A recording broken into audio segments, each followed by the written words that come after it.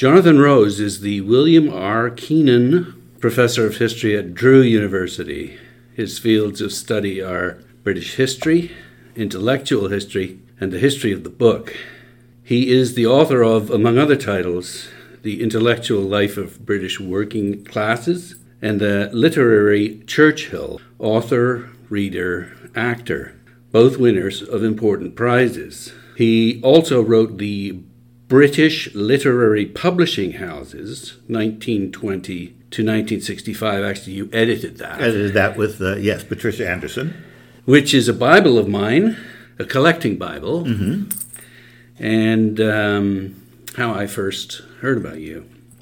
We're here, though, to talk about SHARP, the Society for the History of Authorship, Reading, and Publishing, which Jonathan co-founded and served as co-editor for many years of the Society's journal Book History. And here is Amherst, Massachusetts, at the 2019 Annual SHARP Conference. Welcome to the Bibliophile. Thank you, Nigel. This is not a stodgy old organization. No, it is still very youthful. I noticed that just looking around the hall today, there are lots of young people here, people who've come for the first time. And that's very encouraging because, to be perfectly frank, in many humanities departments, there have been no new hires in many years, with the result that we're getting fewer and grayer. So this organization, I think, represents the fresh blood we desperately need. So what is it about this organization that attracts youth? You might speak to the youth about that, but I think one factor is that this is a new method of approaching literature. We're not just studying the text, we're not just engaging in criticism, we're not just engaging in deconstruction. We are asking, well, what were the backgrounds of authors? Who were reading these books? How did it circulate? What about censorship? Was it stocked in libraries? What did people do with these books? So it's very centered to a large extent on the publishers and distributors, and also the readers themselves. Mm-hmm. So it's kind of a backstory to literature. Yes, except I would say it ought to be the front story. Here it certainly is. Yes, it is. Yes. It is. So it was 1991 in Santa Cruz with a colleague by the name of Simon Elliott. Yes. At the Victorian Literature in the Marketplace. Right. I went there and I wrote to them and I said, well, actually, it really began a little bit earlier. You mentioned this volume on British literary publishing houses. I was invited to co-edit that by Patricia Anderson. At the time, I knew nothing about publishing history, but a tenure decision was coming up. I thought that might look good on my resume, and why not? It seemed like a potentially interesting subject. So I did undertake it with her. And we put together these sort of mini biographies of various publishing houses, which I found fascinating. But we did have difficulty finding contributors who knew about this subject. So I thought, well, shouldn't we set up an organization where people who are interested in this sort of thing, academics, can come together? So when this Dickens Universe Conference was called about Victorian publishing and reading, I wrote to them and I said, well, could we have a special workshop, an organizational meeting for a new society to deal with the history of the book? And they very graciously granted that. And then Simon Elliott, who I'd never met before, wrote to me and said, I'm coming to the same conference. I've been thinking independently along the same lines. Let's collaborate, which we did. And that was the origin of SHARP right there. So there hadn't been any book history prior to this? No, there had been. Certainly, the work of Robert Darnton and Elizabeth Eisenstein. Robert Darnton's The Business of Enlightenment, a publishing history of the encyclopedia, and Elizabeth Eisenstein's The Printing Press as an Agent of Change. Both came out in 1979. Both caused a huge impact in the American historical profession. I knew them both. I worked with them both. They're both great scholars. And that, I think, is what made American historians conscious of this movement, which in France, really originated in France, called Histoire du Livre, which then got translated not very well into English as History of the Book. So that, I think, started a lot of Americans thinking along those lines. And you could trace it back even further. A book I very much admired, Richard Altick's The English Common Reader, that goes back to 1957. And I remember picking up an old copy in a dusty bookstore when I was a graduate student at the University of Pennsylvania. So in a sense, that also started me thinking along the lines of, well, not just what's in these books, but who's reading them. So your accomplishment was to serve as a catalyst for the meeting of people who had like interests, academics and others? We issued a call for papers. We started putting out a newsletter, Simon Elliott and I, and we had our first conference in '93 at the CUNY Graduate Center in New York. We attracted about 130 participants. They were historians, they were librarians, they were from English departments, and I was amazed at how well they all got on with each other, given they were from different disciplines. I've got your quote here, yeah. I saw literary scholars, historians, librarians, and publishing professionals mixing amicably and conversing creatively. That's when I knew that Sharp was going to work. And it has been working that way ever since. So what makes it different from other organizations then? Well, first of all, there is that interdisciplinary factor. Also, we don't get boiled down in the kind of ideological squabbles that a lot of academic organizations now have gotten. And we don't venture off into the rather nebulous world of theory. We are very much concerned with empirical research. We get our hands dirty in the archives.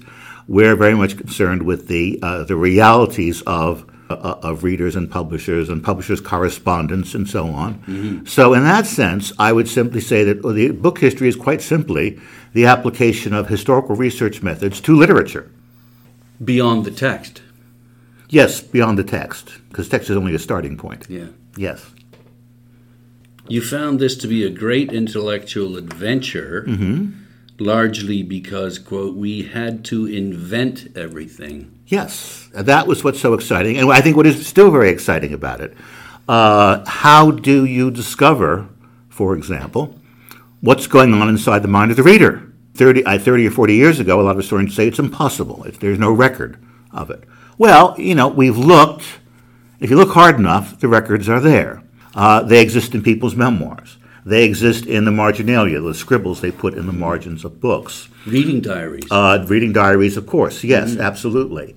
There have been social surveys of readers going back to, it was a very good one 200 years ago in Scotland, of all places. They asked every Presbyterian minister, basically, what are people reading in your parish? And actually, they reported quite a lot. The Soviet Union was very good at surveying literature, because readers, that is, because they want to know what people were reading, of course. That's right. So they could adjust the text that they sent out. Manipulate them. And there's that famous book, The Cheese and the Worms, by Carlo Ginzburg, and he finds in the records of an Inquisition in 16th century Italy, they're interrogating a miller about what books he's reading. Now, look, everybody knocks the Inquisition, but but let's give him give him credit where credit is due. They ask exactly the kinds of questions that we as historians of reading want to ask. Where did you find that book? How do you read this particular passage? Who did you share it with? How do you interpret this particular these elements? So the records of the Inquisition, or for that matter, secret police agencies, are very helpful to us in figuring out who read what and how. And I guess at the other end of the spectrum, author intent. You'd read, memoirs? Yeah, we would, but you see, as book historians, we're not so much concerned with author intent. Okay. We are concerned much more with how the audience received the message, which might be very, very different from what the author intended. Right. I mean, in my book on Churchill, I mention Churchill discussed, among other things, the book *The Good Earth* by Pearl S. Buck, and he wrote it was a heart-rending and affecting tale of the poor Chinese peasantry struggling against poverty and warlordism. And it just goes to show how much happier the Chinese would be if they were only under British rule, like the Indians. Well, I don't think that was Pearl S. Buck's intention. That was not the message she was trying to send, but that's the spin that Churchill put on it. Self-serving. Readers appropriate, as Roger Chartier put it. They use books to serve their own purposes, and they read books differently.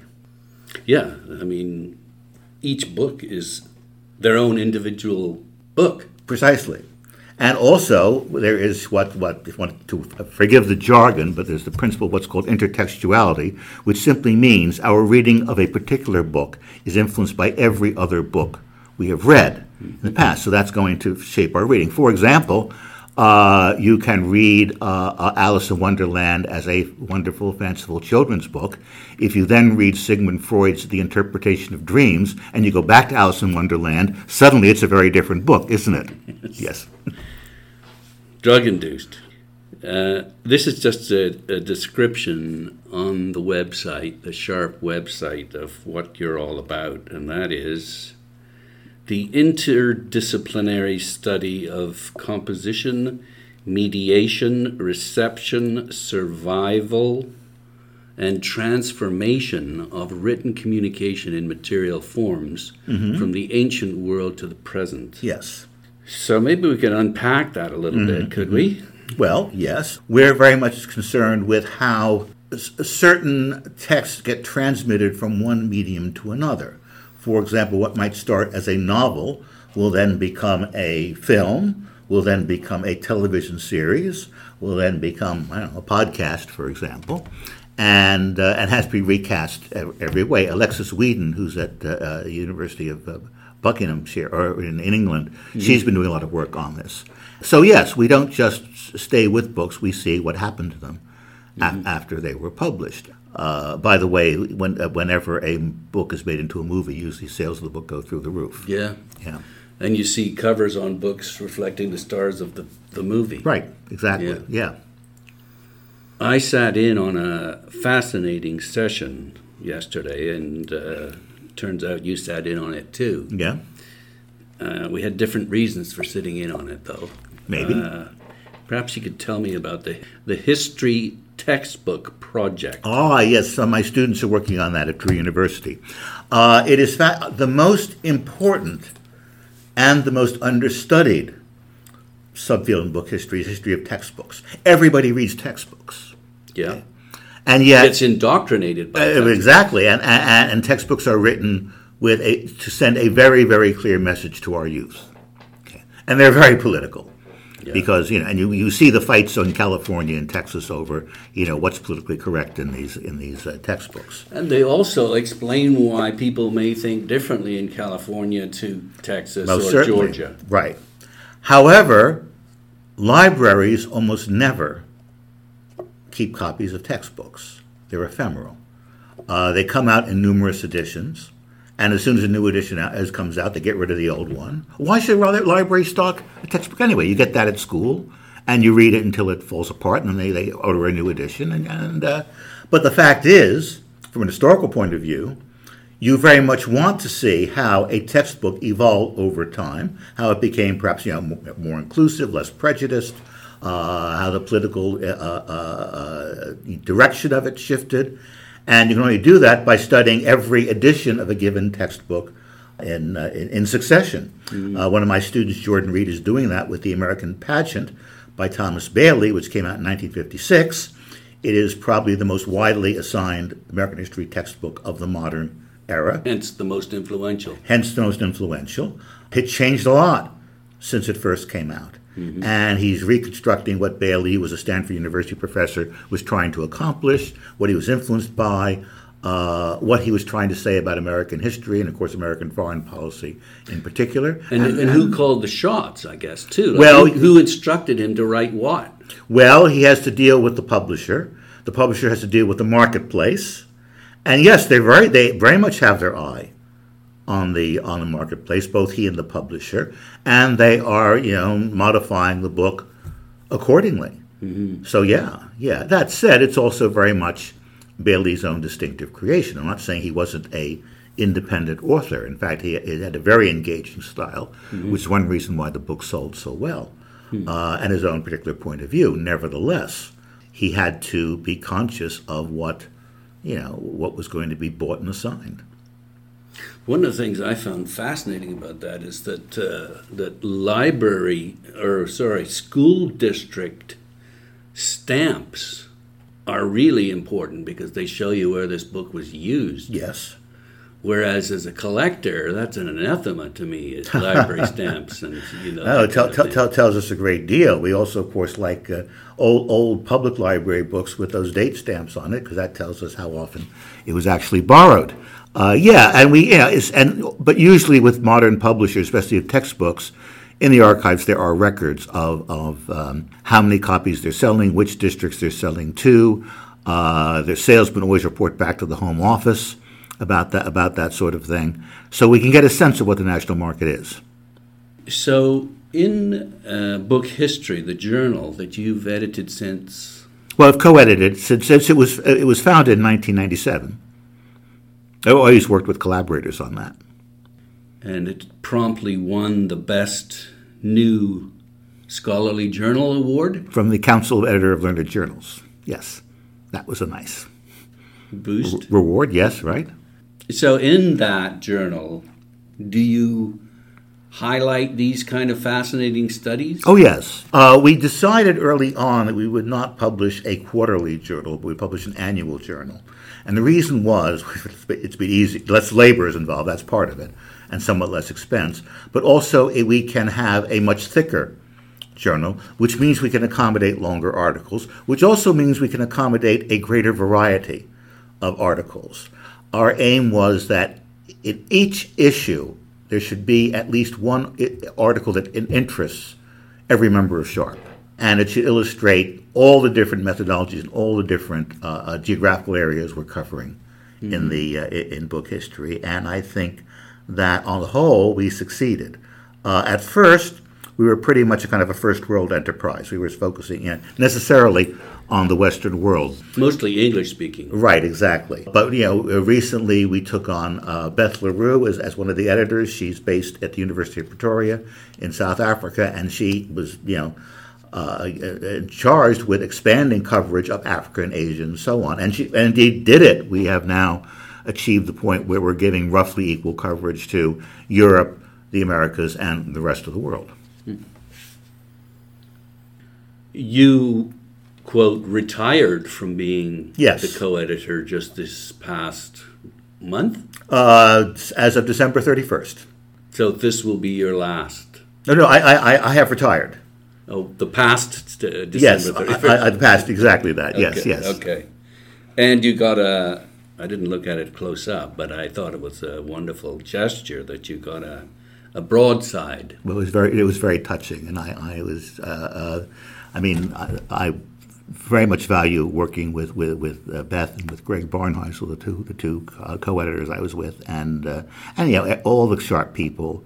It is a very gratifying to bring innovative scholarship into print, act as a kind of a midwife to it, and I absolutely love that about the job. That said, precisely because we got lots of new people coming into SHARP, it was high time that I passed the baton on to somebody else.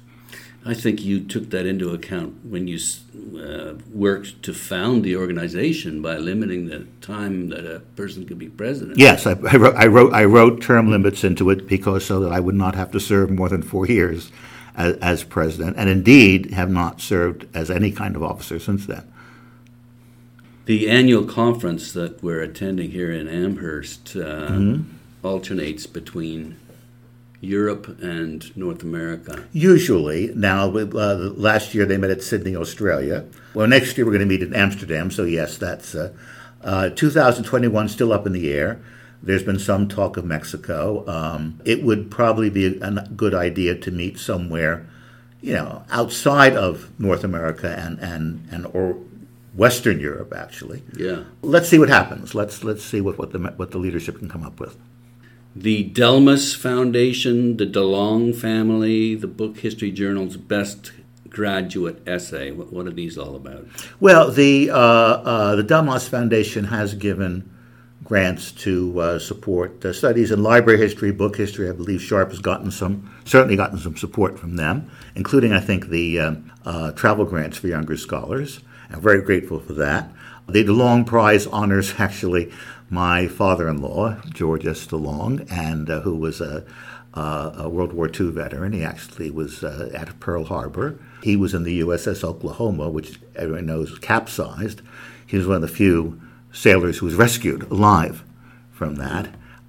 Fortunately, because then I was able to marry his daughter.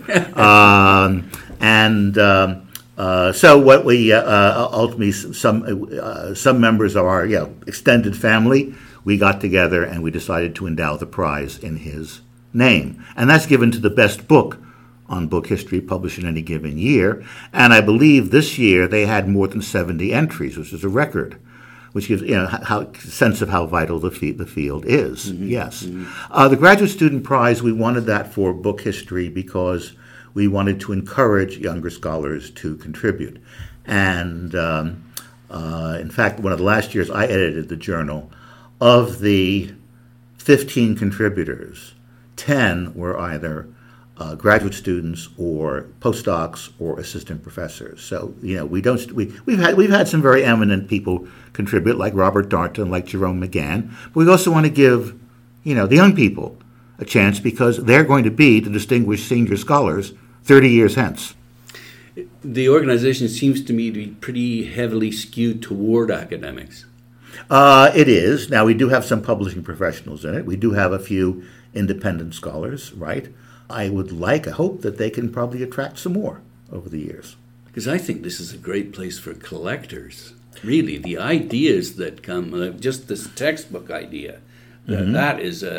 That's a fascinating area for collecting. It is, but I think we have to realize, to be frank, that the objectives of collectors and book historians are very different. Yes and no. I mean, I've talked to a lot of booksellers who happen to be collectors, and a lot of them say, if you're going to collect, make sure that there's potential for scholarly interest in your collection. True. However, I'm not faulting them by any means. Bibliophiles, book collectors, tend to look for valuable books, for beautiful books. Mm-hmm. We as book scholars are not so interested in that. Yeah, those textbooks aren't beautiful. You're right, and you mentioned if this textbook if it's been thumbed through and people have scribbled in it, and it's got a stamp from the school board, a collector won't want it. We'd love it as book historians. It's because it's full of information that we're looking for. But I guess what I'm saying is if you're a book collector who happens to be a book historian, you can find a lot of stuff that's not very expensive. True. The question then is do they consider it worth collecting? We just were a panel with the famous Haldeman Julius Little Blue books. These were published in the 1920s and 30s. Haldeman Julius wanted to bring knowledge to the working classes, and so he printed these very cheap paperback for 5 cents each, mm-hmm. and there were decades and decades. Yes, right? decades, and he would reprint classic literature. He would have philosophy by Will Durant.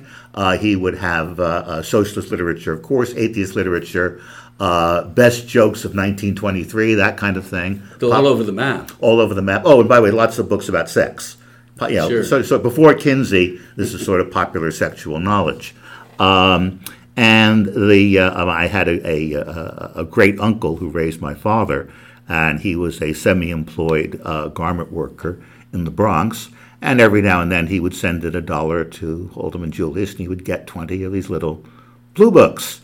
So yes, that was a great vehicle for popular self-education. But does it really interest collectors? Well, not so much. No. Mm-hmm. What about membership? Membership in Sharp? Yeah. It's been hovering about 1,000 for several years. Is that good relative to other? I think it's pretty substantial. We certainly were able to build it up very quickly shortly after we founded it. It grew very rapidly to about 1,000 members, then plateaued. I do wonder if we can't devise strategies to expand it further. Certainly the organization is very flush with funds. I mean, we're financially sound, thank God. So maybe we could effectively reach out to, for example, other parts of the world, like Eastern Europe, like the developing nations, like Asia, and see if we can't, like Latin America, mm-hmm. And see if we can't attract more members from there. Just winding down here, the website itself is quote, an established destination for teachers and researchers. So what's on it? Well, it's got everything you want to know about book history. It has listings for journals that we might want to publish in, publishers series, a monograph series devoted to book history, graduate programs in book history. Outlines of them, or well, links to them? Yeah, sure. Links, exactly. Archives for book history. And of course, it's also a guide. If you join, you get access to the membership directory, which is all online, and you can find other people with similar interests. So I think, yes, it is a very valuable resource. Finally, what's the benefit of membership, and how do you actually join? Well, go right to the website. It's www.sharpweb.org. Sharpweb is one word. I think you can join online, with a credit card. The benefit is you get a subscription to the journal, Book History. You get what is now their online newsletter, Sharp News, which includes book reviews and includes reports on other conferences and so on, and other bits of valuable information. Access to the membership directory, which, as I say, is you can put you in touch with like-minded people, and then there's the conference. Not just the annual conference; they also have smaller conferences that are regional or topical, and which Sharp sponsors as well. Your latest book is Reader's Liberation? Yes, that's the title. 2018? Yes.